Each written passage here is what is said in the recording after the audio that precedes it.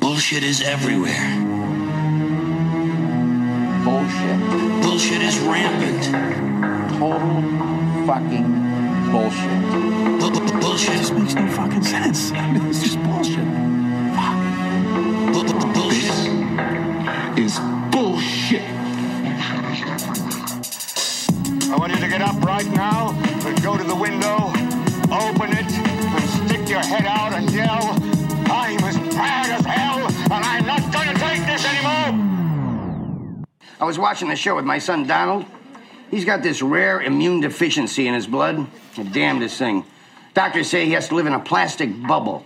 Can you imagine that? A bubble. A bubble? A bubble? Yes, a bubble.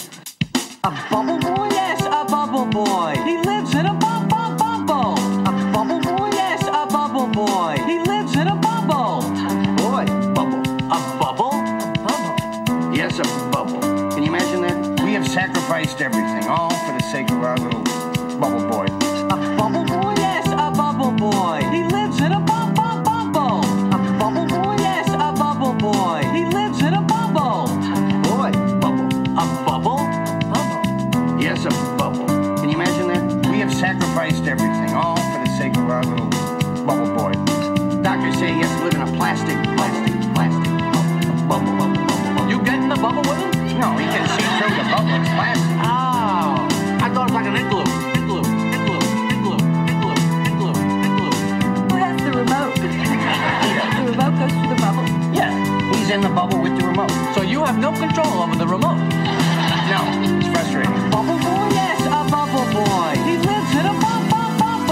A bubble boy, yes, a bubble boy. You know, that's made my day. I could have died. It was 1966, and technology was not, Anyway. Maybe you did die. What? And they replaced you. Ah. Okay. With slightly retarded midget boy. Oh, no, I'll just... Okay. I've always thought you live in a little bit of a bubble. I do. Like Ray just lives in this bubble. Doesn't do anything. Right. Stays at home. I think I masturbates with his dog. Well, not with the dog he watches, but separate. I think subconsciously. That's what I've heard. Subconsciously, I think I've always yearned to return to the bubble. So that's why that's why I live the life that I do. It's my own bubble. But this time I control the bubble. I'm the bubble master.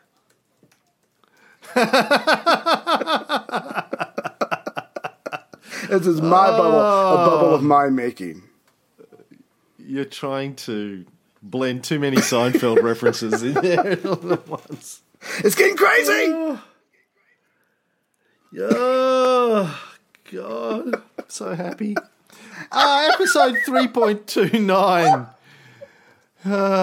Every time I think, I got to get rid of Ray. He's fucking useless. You come up with something like that, and then I'm like, oh my, this is gold. I cannot. How can I get rid of Ray? He's a bubble boy. I'm good for another year. Good for another year. Yeah, you got to come up with a good story. Like quite honestly, you could have got a year out of the "I waited 5 years to fuck Heather" story. That you could have traded on that for at least another 6, 7, 8 months. Honestly, you got to save up your stories like Don't this. Don't shoot them out all at once. I got you. I mean, exactly. Out. Okay, spread it out. Start working on the next one now. What other deep, dark skeleton in my closet do I have that I will tell Cam about a year from now? Put a little note in your diary, a little alarm. Oh, got to tell Cameron another story to keep him interested. Oh, it's all about pacing. It's like a marriage. Right, exactly. Well, no, a podcast partnership is like a marriage. You need to spice it up every now and again.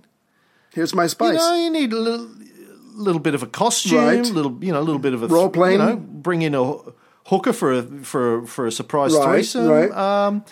Yes, do some drugs. Speaking of which, yeah, let's talk about John DeLorean. Right. He lived in a bubble. of his own making. It was called the DMC-12. Now, for the kids out there who don't know who John DeLorean was, John DeLorean, you ever seen a little movie called Back to the Future? Yes. Back in time. You have. Yeah. Of course you have. Yeah. Yeah. Now, well, there's a pretty cool car in that movie. It has the gull wing doors. Woo!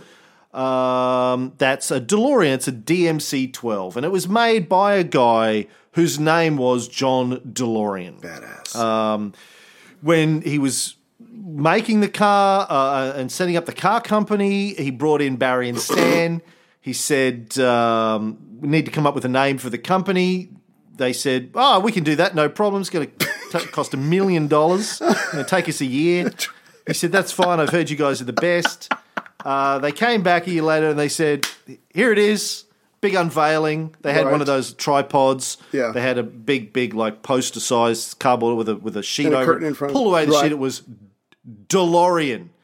And he said, well, fucking I could have come up with that. And they said, but you didn't. But you That's didn't. Right. You didn't. We did. Right. Find me an egg and stand it on its end. DeLorean Motor Mixing Company. Streams. Wow. Yeah. Now, John DeLorean was an absolute superstar. Before my time, this goes back to the sort of the 50s and the 60s, but apparently in the American country, before it became Trumpville, when it was still known as America, he was a big deal, this guy, even before the DeLorean. So he worked at General Motors, where he invented a little car known as the Pontiac GTO. Ooh, nice. The world's first muscle car. Then he developed the Pontiac Firebird. I've heard of which that. became this car.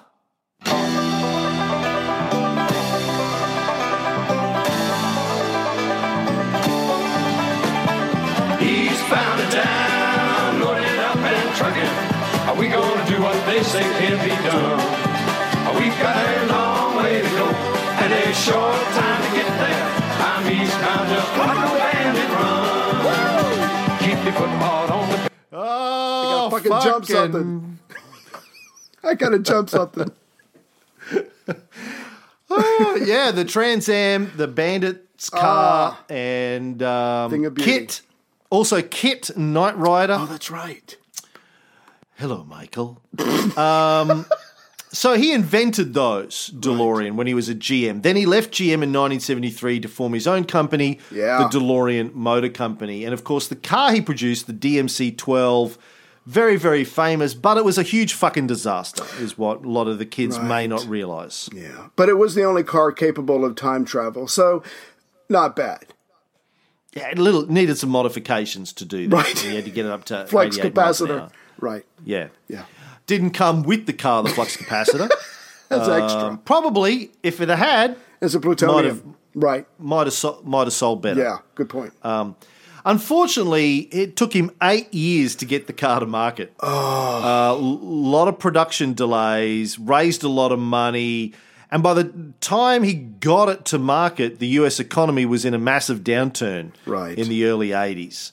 And also, on top of that, the car got average reviews. Right. Looked as sexy as hell. Yeah. But it was expensive and had lower horsepower compared to some of the other sports cars on the market at the time because it took so long to get to fucking market. Right. Turns out designing and making cars by yourself not as easy as it looks. And he ended up $175 million in debt. Couldn't sell half the cars they manufactured. The company went into liquidation. But he kind of had a cunning plan to get some of that money back. Yeah, before we get to that, though, I wanted to point out that before he got himself into a lot of trouble, Robert Zemeckis, the writer-director of Back to the Future, had already decided to use a DMC-12 to serve as the time machine. Oh, cool. The Doc's time machine in Back to the Future. But did you know what it was originally going to be? No, a Pinto. No, tell me. The original script for Back to the Future, the time machine was a refrigerator.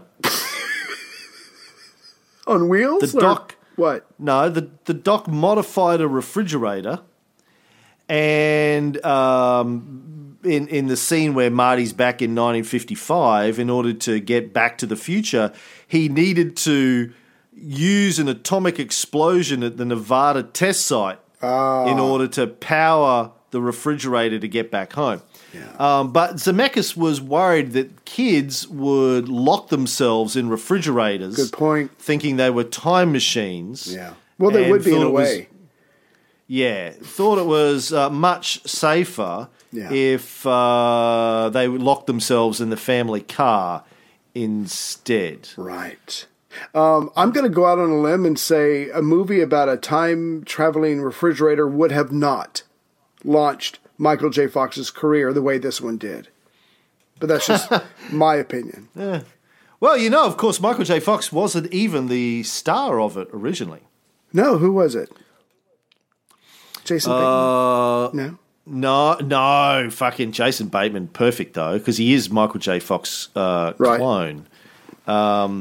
No, the original version of it, like when they first started shooting, I think they wanted to get Michael J. Fox, but he wasn't available. They wouldn't let him. Right. Yeah, they wouldn't let him out of Family Ties. Love that show. Sorry. Yeah, great show. Yeah. Because Meredith Baxter Birney, who played the mother on that show, was hot. Sorry. Yeah. She was a bit of a MILF back in the day. And so was the sister. Yeah. And look, quite frankly, when I was 15, everything was hot. Who was her, the girl, Mallory, the sister? Who was her real-life twin brother? What's it, Jason Bateman? Yeah, right? Yeah. There you go. That's Good right. job. I forgot about that. Yeah, how freaky is that? Sex with both of them at the same time. That's what I would do on some ecstasy. Hell yeah. Okay. What, when you say both of them, do you mean Michael J. Fox and Jason Bateman? Oh, no, a foursome. Shit. The Bateman. Michael J., the Batemans, and me, and some ecstasy in a bubble. Right. Yeah, okay. Yeah, nice. So originally, we're getting back to what we were talking about. Oh, yes. When they were originally, so he wasn't available to shoot it, they actually cast, what's his face from The Face? Eric Stoltz. Really? Yeah, from Mask. No. Eric Stoltz. The kids may know Eric Stoltz most from Pulp Fiction. He's John Travolta's jams the needle. Yeah. No, he has the needle that gets jammed into her chest. Jammed into Uma Thurman's chest. I like to jam something. Anyway. The adrenaline that he slams through her rib cage. That's a great science. fucking scene. Yeah. I remember one of my good friends, whose name is Michael, he and I went to see Pulp Fiction when it came out in the cinemas in 94 because we were huge fans of Reservoir Dogs. And Michael took his then girlfriend, now wife, Lisa. They'd only been dating for a couple of weeks. Took her to the film with us. She was sitting in front of me. They were sitting in front of me. And I remember when that scene happened, when he slammed it in, she jumped a foot out of her seat and screamed. It was the funniest thing. I laughed my ass off. Got your money's worth, did you? Yeah, like for Tarantino, like that must be great. As a director to be able to have that kind of an effect on people, literally jumped out of the seat. It's fantastic. Gotcha. Anyway, so it's going to be a fridge. So, Eric Stoltz, they shot a couple of weeks with Eric Stoltz. And then Zemeckis decided, you know what, it's just not working. He's a great actor, but it was too dramatic and not funny enough. And so they scrapped it all, burned it all, and waited until Michael J. Fox was ready and then reshot that first 3 weeks, which cost them millions and millions of dollars to do. God. But they just decided, no, if we're going to do this, do it right. Do it right. No fridge. We'll do a DMC-12. Fucking A. Yeah. Of course, what most people also don't realize is when Barry and Stan were brought in to name the car, right? They named it after their favourite rap group.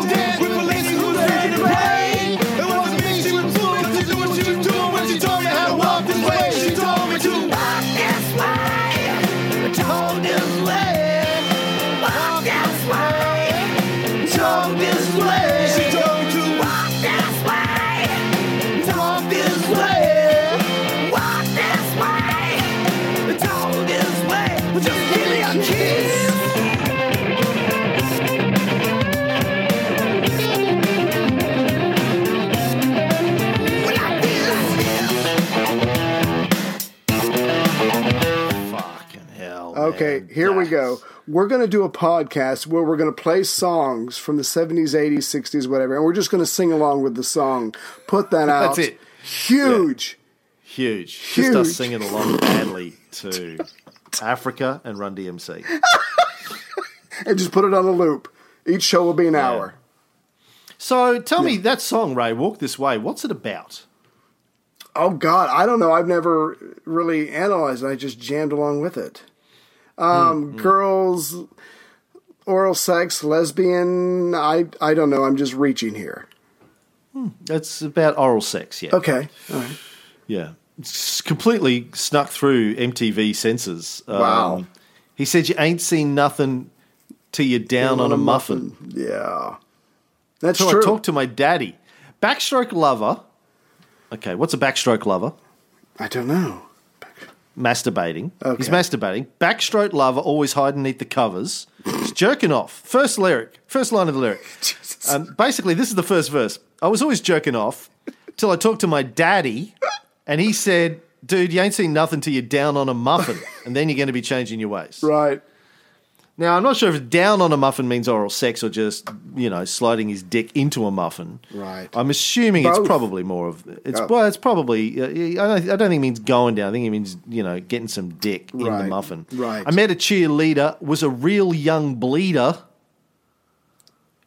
So, just hitting puberty. Right. Times I can reminisce. The best thing, loving with her sister and her cousin. Hell yeah. Threesomes, foursomes, I guess. Maybe cousin, maybe female, maybe male. Don't know. Maybe it's a foursome. No judgment here. 2 guys, here. 2 girls, FMMM. Or maybe it's 3 girls. Right. And just... Fuck, I'm getting turned on. The lead singer of Aerosmith. Right. Seesaw swinging with the boys at school with your feet flying up in the air, singing Hey Diddle Diddle with the kitty in the middle. Kitty in the middle. Yeah. And you're swinging like you just don't care. So how did that get how did that get up on radio? Same way as Lou Reed's Walk on the Wild Side did. Just poetry, baby. Just poetry. Lou Reed's Walk on the Wild Side famously had the lyric about given head that made it onto radio because the censors didn't know what given head because they weren't getting meant. any. Yeah. So they let it through. Yeah. Anywho, right? Because Jesus doesn't like oral sex. Jesus was always no. None of that. No. So back to fucking John DeLorean. How did we get sidetracked off John DeLorean? I don't know. Fucking hell. People say, I read reviews. People say they get sidetracked all the time. I think, no, we don't. I guess we do. There might be something to that argument. There might be, yeah. Yeah. So, yes, as you were indicating before, he got himself into financial troubles, and then he kind of had a plan, but it wasn't his plan is the point. Right. Yeah. On October 19th, 1982, DeLorean was charged by the US government with trafficking cocaine. Huh. He had been videotaped in a sting operation recorded by undercover federal agents where he was agreeing to bankroll a cocaine smuggling operation. Right. Now, this is in 1982. Okay. Back to the Future 85. came out in 85. Right. If he'd just been able to hold out a couple more years. Yeah, might have sold a shit ton of cars. Yeah. I think everyone wanted to be driving the car. Unfortunately, got caught too soon.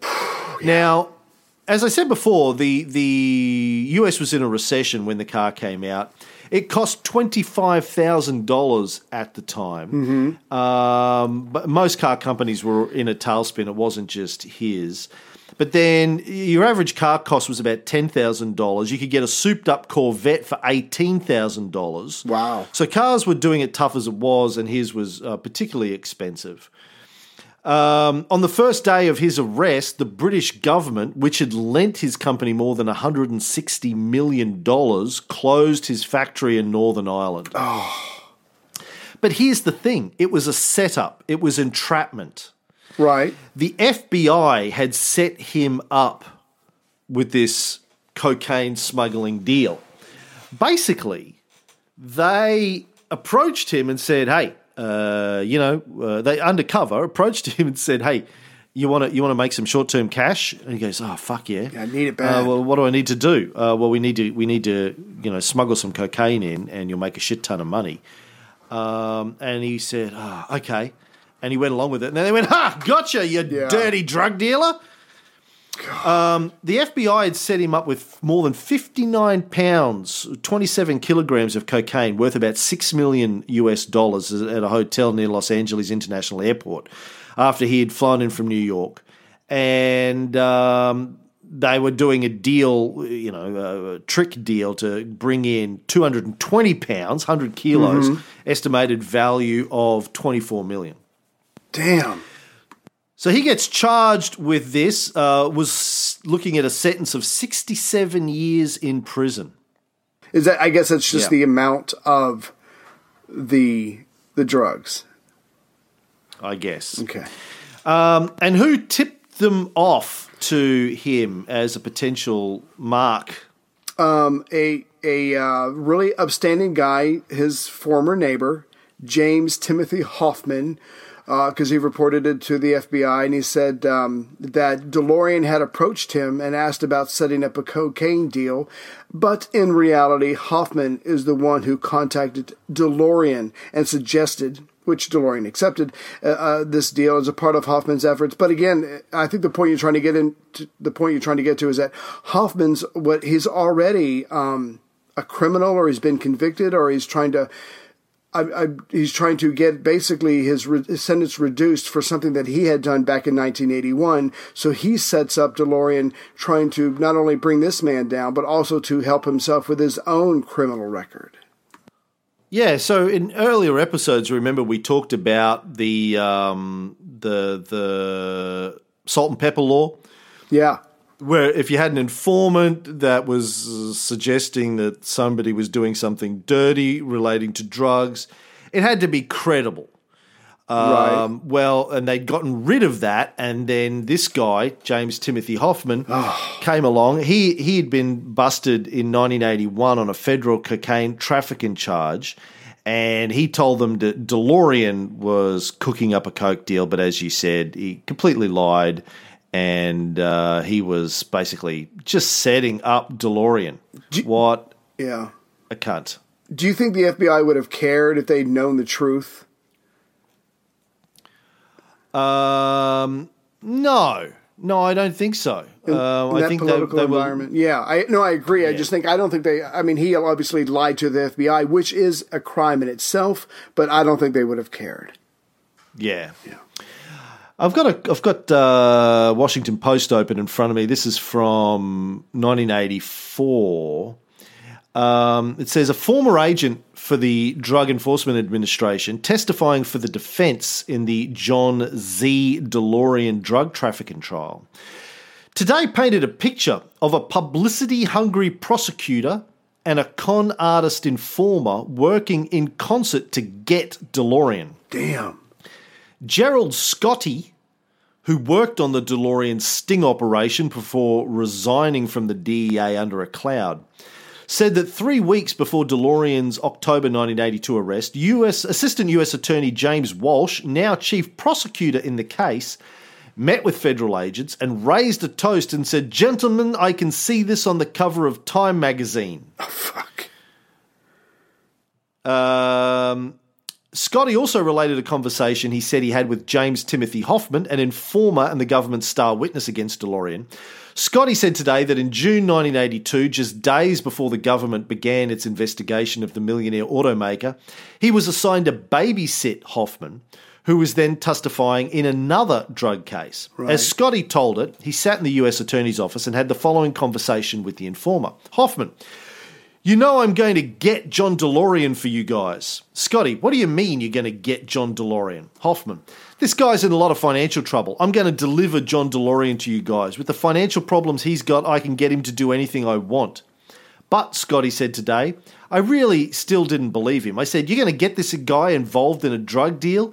He said he could. He kept telling me, 'Just leave it to me.'"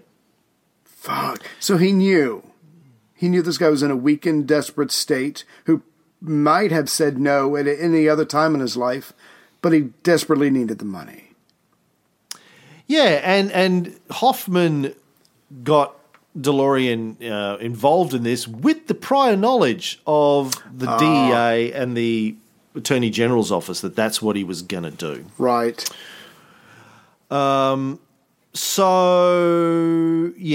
Hoffman also stated that he had heard DeLorean admit that he needed $17 million in a hurry to prevent Don't we all?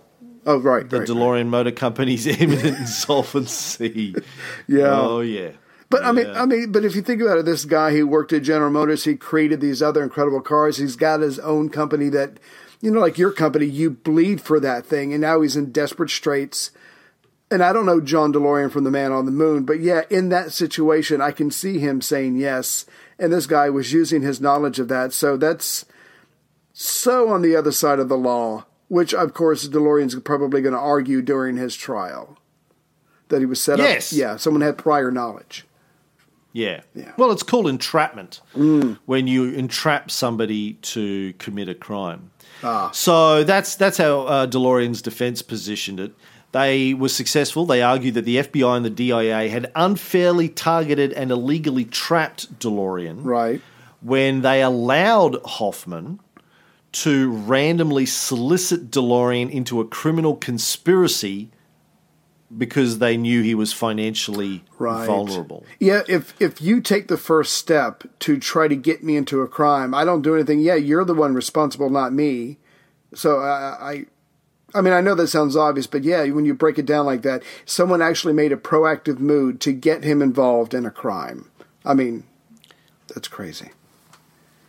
Now, the FBI does this all the time, and if you don't believe me, read Tim Weiner's book on the FBI. Tim Weiner, again, Weiner. I've talked about him a lot. He's Pulitzer Prize-winning New York Times journalist who wrote The Legacy of Ashes, the massive book on the history of the CIA, and he also wrote one on the FBI. And he goes over case after case after case, and it's still going on to this day, where the FBI entraps people, gets thrown out of court, but they get some headlines for it. We saw this a lot in George W. Bush's era, where the FBI would be entrapping potential Muslim terrorists.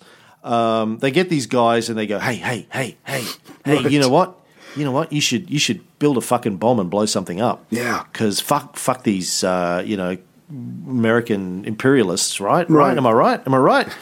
And we'll get it all for you. It's okay. Yeah. We'll get the bomb stuff. We've got it all sorted. Don't you worry about it. And usually they pick these guys that are vulnerable. You know, they're easily manipulatable, low IQ, or already angry or broken or something else. They get them to build a bomb, and then they go, "Aha! Yeah, we got you! Building a bomb, you dirty fucking little terrorist!" And it goes to court, and the courts go, "Fuck off with this shit," and throw it out. But they get the headlines, and they get a bump, and they. I think sometimes they hope that they can get these guys into a difficult situation and flip them, get them to hand over maybe real terrorists that they might know. They're trying to, weaken their resolve.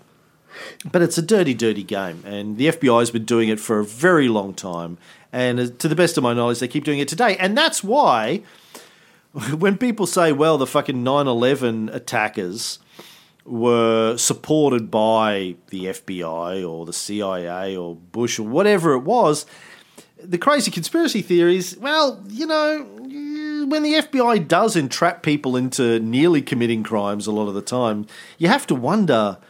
how many times have they actually committed crimes? Let them go through with it, right? Yeah.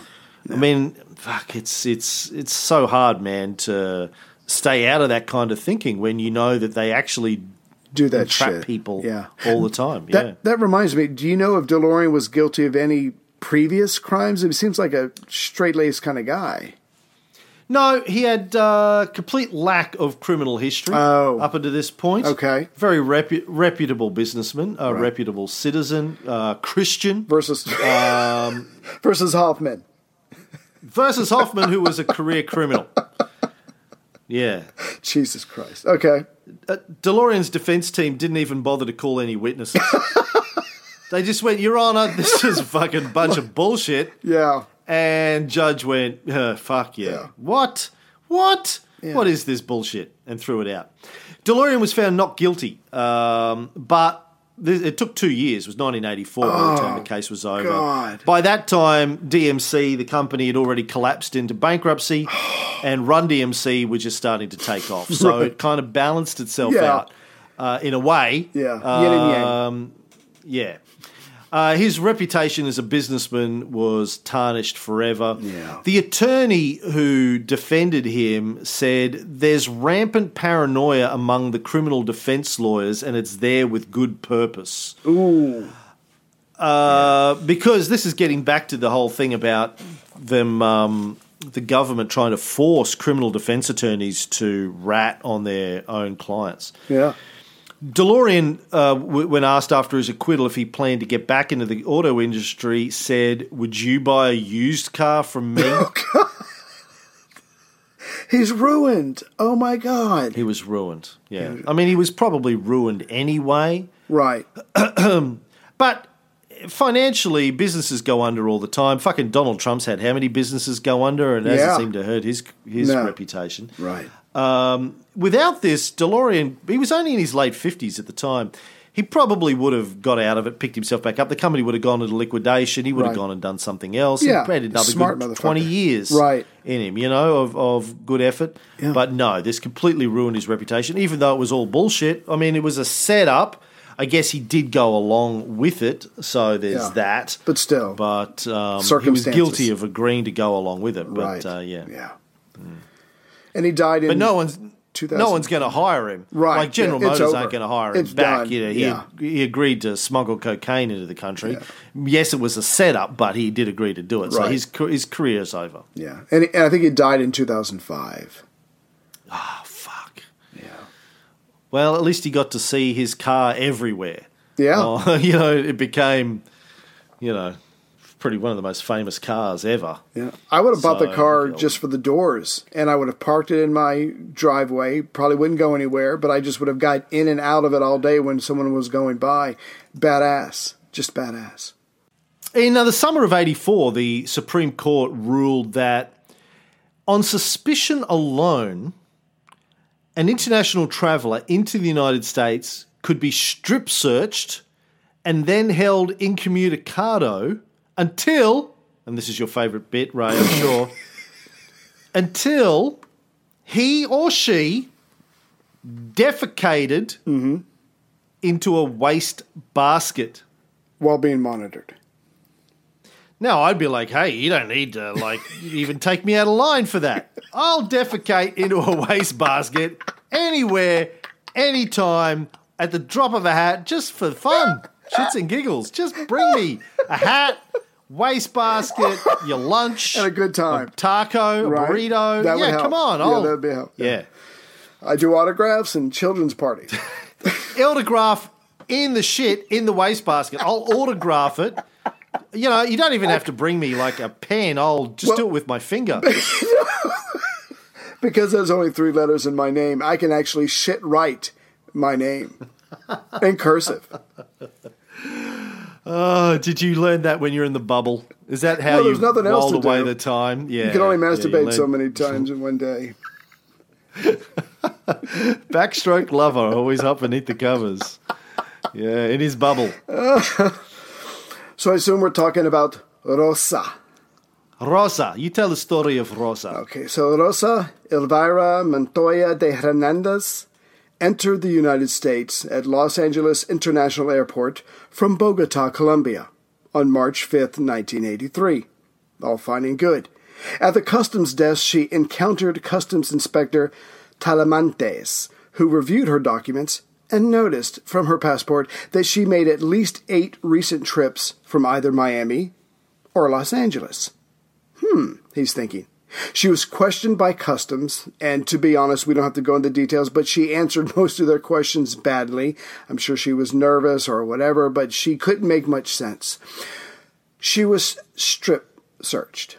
There was a bulge in her belly, so the customs inspectors detained her. They suspected that she was a balloon swallower. I'm waiting for the jokes to start. She was held in a room for 16 hours, not allowed to call anyone, certainly not a lawyer. Then the officials started working on a court order for a pregnancy test, an x-ray, and a rectal exam. During those 16 hours, she was given the option of she could return to Colombia on the next available flight, she could agree to an x-ray, or she could remain in detention until she produced a monitored bowel movement. My favorite kind. She chose the first option, but the officials were unable to place her on the next flight, and she refused to use the toilet facilities. The Court of Appeals that comes later noted that she exhibited symptoms of discomfort consistent with heroic efforts to resist the usual calls of nature.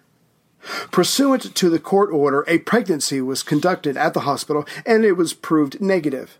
And a rectal examination resulted in obtaining, and I think this took a couple of days, I'm not quite sure, 88 cocaine-filled balloons that she had been smuggling in her, alimentary canal? Is that large intestine? I'm not sure. And I'm going to stop soon. She was convicted of various federal narcotics offenses. However, the Court of Appeals reversed this, so holding that the respondent's detention violated the Fourth Amendment because the customs officials did not have a clear indication of what she was smuggling at the time that she was detained. And like you said, it's going to go on to the Supreme Court. 88 balloons. I could do about 12. I feel, and I'm not bragging, I just feel like I could do 12, maybe 14, but not 88. Wow. Yeah. She's earning her money. Oh, man. Oh, no, you're missing it. What's that song? 88. What's that? Something balloons, red balloons? 88 white Coke balloons. I just thought of that. Excuse me. But sitting in my rectum. Some of the other little details you left out that I liked. Oh, sorry. A female inspector who searched her found out that the Montoya de Hernandez was wearing 2 sets of elastic underpants and had paper towels lining her crotch area. Right. Which, I mean, I do that anyway, just because. You're getting older. Sorry. Well, Bazinga. We're doing we're doing 3-hour podcast recording sessions here. I don't have time to go to the bathroom. I'm just sitting on the toilet recording. I just assumed you did the same. I'm like Ruprecht. May I use the bathroom? May I go to the bathroom? Certainly, Ruprecht. Ah, thank you. Where were we? Yeah, where were we? Apparently, that's a sure sign that you're having trouble controlling your bowel movement. Right, something's going on. Something's going on. Yeah. You don't want to poop until you have to poop. Until you get paid. To hold it in. Right. Yeah, paid to poop. That's crazy. Like, we hear stories of drug mules like this and a balloon bursts. She had 88 balloons that could have burst. How much would any you one charge? of which would have killed her. Right. How much would I charge? How much would you have to get paid to shove I guess you swallow them and then you wait a couple of days and you poop them out. I don't think it's... Is it? Well, I guess it has to probably be at least 24 to 48 hours for them to get down. You got to keep moving. Bowels. Yeah. Jesus Christ, man. I don't know. Anyway, as you say, the Supreme Court, this is the Burger Court, Warren E. Burger being the Chief Justice. Right. Reversed the Ninth Circuit's decision that the defendant was subject to an unreasonable search and seizure and upheld the conviction brought by the government because the custom agents were subject to a reasonable suspicion, right, which they had now deemed was okay. Justice Brennan and Justice Marshall both dissented. Justin Brennan at this stage is the quite often the lone voice of reason on this court, right. Saying this behaviour was more akin to the behaviour of a police state rather than that of a free society. But it was upheld, the conviction. So there you go. Justice William Rehnquist, who wrote the decision for the court, said that the freedom to control one's own bodily functions is a justifiable sacrifice to the veritable national crisis in law enforcement caused by smuggling of illegal narcotics. He listed some of the freedoms that he also wanted to diminish to fight the war on drugs. First-class mail may be opened without a warrant on less than probable cause. Automotive travellers may be stopped near the border without individualised suspicion, even if the stop is based largely on ethnicity. Right. And boats on inland waters with ready access to the sea may be hailed and boarded with no suspicion whatsoever. Fuck. What's he going to do on his yacht when he gets pulled over? Jeez. Justice Brennan, again, who we'd previously said declared that the court's victory over the Fourth Amendment was complete, said, well, I thought it was complete. Now it's really complete. Yes. He called it a disgrace. He compared customs agents to kidnappers and wrote, neither the law of the land nor the law of nature supports the notion that petty government officials can require people to excrete on command. Damn. One more thing that Brennan said. He said, the standards we fashion to govern the ferreting out of the guilty apply equally to the detention of the innocent and may be exercised by the most unfit and ruthless officers as well as by the fit and responsible. So he's saying we have to be careful because there are cops out there who are mean, who have their own problems, who are corrupt, and who also could be prejudiced or not like someone of a different color, and so they may abuse the law. So we have to be careful. And he also mentioned that nor is it an issue whether there is a veritable national crisis in law enforcement caused by smuggling of illicit narcotics. So he's like, the war on drugs, just because a politician says it, is irrelevant. It doesn't alter or change the law.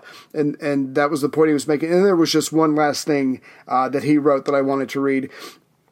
Stern enforcement of the criminal law is the hallmark of a healthy and self-confident society. But in our democracy, such enforcement presupposes a moral atmosphere and a reliance upon intelligence, whereby the effective administration of justice can be achieved with due regard for those civilized standards and in the use of the criminal law, which are formulated in our Bill of Rights. So don't forget your morality. Let's try to do this intelligently. And after all, this stuff is in the Bill of Rights. So quit fucking around. But like you said a minute ago, these freedoms, they are now dead. Impressive guy, this Justice William Brennan. Yeah. Appointed by? I don't know. How long has he been on the court? Was it Kennedy? Was it LBJ? Was it? I don't know. Eisenhower. Wow, he really went back, didn't he? Appointed in 1956 Damn. by Eisenhower. Yeah. Anywho, on November 29th, 1985, crack cocaine made page one of the New York Times for the very first time. Mm-hmm. And remember our old mate Bud Krogh, the guy who found that in Vietnam when they clamped down on marijuana, the guys there started using heroin instead. Right. He found that this was now true of what's going on in the US. The government's trying to drive marijuana out of the market, and of course it's making cocaine more attractive. Oh, God. And when they pressed hard on cocaine, dealers started boiling it down into smaller and more potent forms of cocaine, and that's how we got crack. So it's capitalism, right? The need is there. You drive one product out, another product takes its place. And, of course, the products are getting more and more dangerous as time goes on as well. Yeah, it's becoming cheaper and easier to get, and you're coming down on pot, and I'm not going to stop, so what are my choices? Yeah. And Newsweek and the rest of the media started getting in on the bandwagon. As we've talked about, drug stories sell papers and magazines and increase viewership numbers. So they were always happy to jump on board. Newsweek was running articles in the mid-'80s saying crack is the most addictive drug known to man right now. Which is actually not true. Cocaine doesn't create a physical addiction like heroin does. Right. Cocaine is very reinforcing, right? You get high on coke and then you come down and you want more. But you're not physically. Okay. Yeah, I guess it's kind of a psychological addiction, but it's not a physical addiction. You don't go into withdrawal symptoms if you come off of cocaine, like you do with heroin, where your body. I don't know if you've ever known anybody who's gone through heroin withdrawal. Not that I know of. I've known a few people. I've had a few friends over the years that have come off of heroin and gone cold turkey through the rehab process or whatever. They didn't go on to using a substitute. They just went straight cold turkey, and it's rough, man. Yeah. Like rough. Damn. Several weeks of just agonizing physical pain, curled up in a fetal position, sweating. The shivers. It's like having a really, really bad. It's like having really bad swine flu for 3 weeks. Jeez.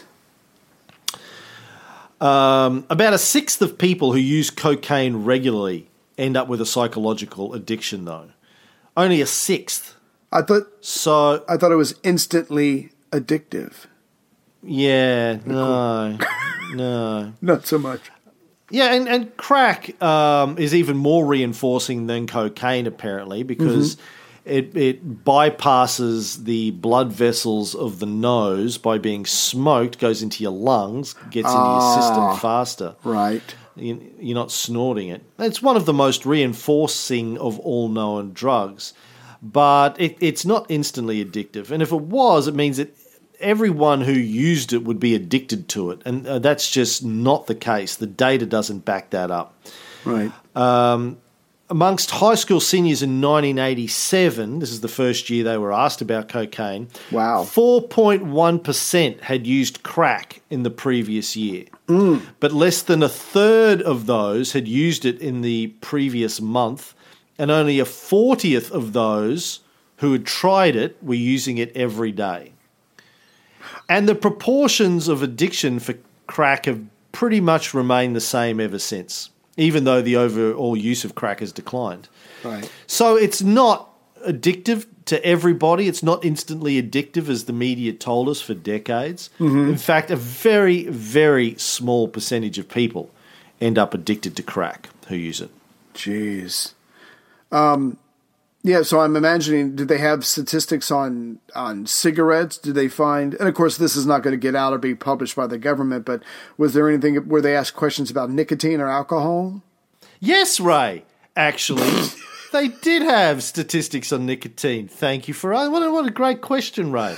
Very insightful that you're thinking along those lines. Don't push me. You don't push a bubble boy. Don't push me, because I'm close to the bubble. Bubble boy push back. I'm trying not to chew Hubba Bubba. See what? Did you have Hubba Bubba in America? I'm sure you did. Yes. Yeah. In 1987, the same year they did the question about crack, 65% of high school seniors who smoke cigarettes at least once a month smoke them every day. 1/40 of people who tried crack used it every day. 65% Jesus. smoke cigarettes every day. Right. So, this is the kind of bullshit that the government was selling and the media were getting on board with. Nicotine, known to be deadly, right? Much more addictive than crack cocaine. But, hey, don't let the fucking facts get in the way of a good scare story, media. And, it's this kind of bullshit. When Trump goes on about the fake-ass media, do you see Trump have that stand-up fucking smack down of the guy from CNN? Yeah, so, Acosta. So, yeah, so funny and sad and horrifying and terrifying at the same time. Yeah, God. Oh, and they pulled God. his license. They pulled White House credentials. Not letting him back in the White House. And the rest of the press corps, do they march out in protest? No. Nope. No. They're like, oh, okay, Mr. President. Until they come for them, they're not going to do anything like the Nazis. Yeah. Fuck the media, man. And so that's why, I kind of agree with Trump. He goes, fake media? Yeah, you're fake media. You've been telling us drugs are bad for us for 100 years, you fucking load of bullshit artists. So the media of all types is, scaring the hell out of America. And obviously they don't have this information from this 1987 survey, which is being asked for the first time of high school kids, but they probably wouldn't even seek it out. They've got their flashy covers, their alarmist headlines. That's all they need. Their subscriptions are going up, making tons of money from advertising. It's all good. Forget the fact that you're just scaring the shit out of all the moms out there. You're making money. Yeah. And using that money to buy Coke to snort the irony. Yourself. The irony. Yeah. More Coke for us. That's right. Yeah. They're like, well, Coke's got limited supply. We need to scare the people into not using Coke. Right. So the price goes down and there's more of it for us. Win-win. So, clever. Really. Clever. Yeah. In 1984, the figures showed that cocaine killed fewer people than either aspirin or the flu.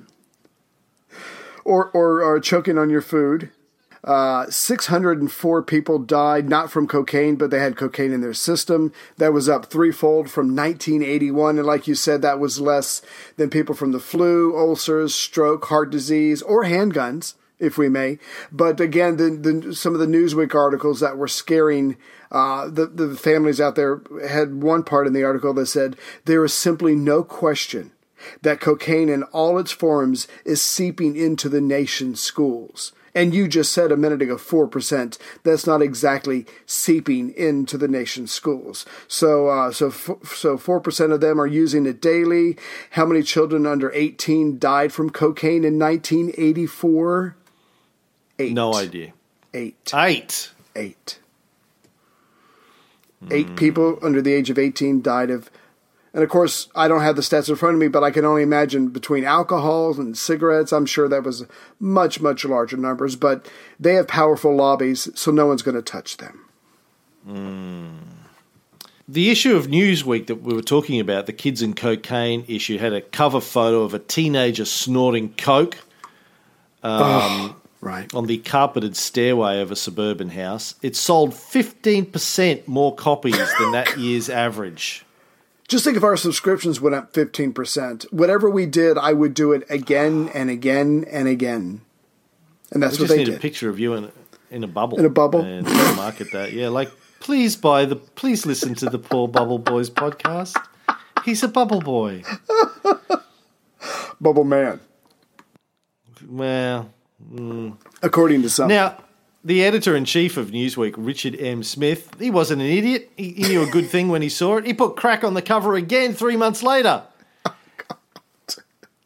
He wrote an editorial that said, an epidemic is abroad in America, as pervasive and dangerous in its way as the plagues of medieval times. Now, what? No one called him on this? Yeah. How many people did the Black Death kill, Ray? Do you recall from our Renaissance show? I think somewhere between 40 and 60%. Of the population? Of the entire fucking population of Europe. Well, I think the Black Death was about a third, but different places. Okay. Or maybe I'm thinking Florence. I might be thinking of Florence. Sorry. Yeah. A shit ton. A shit ton. What percentage of the population did cocaine kill in the year of 1987? I imagine it's a lot smaller. You mentioned 1984 was 604 deaths that mentioned cocaine. As you said, doesn't mean they died from cocaine, but it was in their system when they died. If you take a snort of cocaine and then you get mugged while crossing the street, it still says you've got coke in your system, so it goes into that total, right? But it had nothing to do with you getting killed. It was 1/400,000th of the population died from cocaine that year, but he compared it to the fucking Black Death. Jeez. Proud of yourself? Yeah. So the media, by sort of the end of 1985, had radically changed the way they portrayed the cocaine problem. Up until now, it had been sort of the Hollywood set, rock stars, movie stars, rich, attractive, white, maybe a little bit tragic because they had it all and they were doing coke. Yeah, but it wasn't a problem for the masses. Now the media starts when they're covering cocaine. What you see is either blacks or Hispanics snorting or smoking cocaine, and they weren't tragic; they were scary. Right. It was like the front lines of the drug war was like being in Vietnam. You had to have pictures of a white cop arresting a dark-skinned crackhead. And, it was just the racist element. Right. Again, is prevalent in the US media, trying to make it seem like it's all dark-skinned or Hispanic people that are the drug users and associating them with violence. There are two researchers from the University of Michigan counted up all of the coke users portrayed on television starting in December 1985. They found that the depiction of white cocaine users fell by about 2/3, while the depiction of black cocaine users rose by the same amount. Wow. Just blatantly, just putting it out there. So what are you supposed to think? If you just watch the news, you don't really think about anything, what's your conclusion? Well, they concluded that these numbers support our view that during the Reagan era, the cocaine problem, as defined by the network news, became increasingly associated with people of colour. Ah, right. Just another reason to hate them or fear them or whatever. Yeah. And things continued to get worse under Reagan. Social services continued to be cut and the hardest hit of those turned to drugs. But we're going to talk about that and AIDS and crack babies on our next episode. Donald? He's got this rare immune deficiency in his blood. Play this again. The damnedest thing. No. Doctors say he has to live in a plastic bubble. Can you imagine that? A bubble. A bubble? A bubble. Yes, a bubble. A bubble boy? bubble boy. He lives in a bubble. A bubble boy? Yes, a bubble boy. He lives in a bubble. Boy, bubble. A bubble? Yes, a bubble.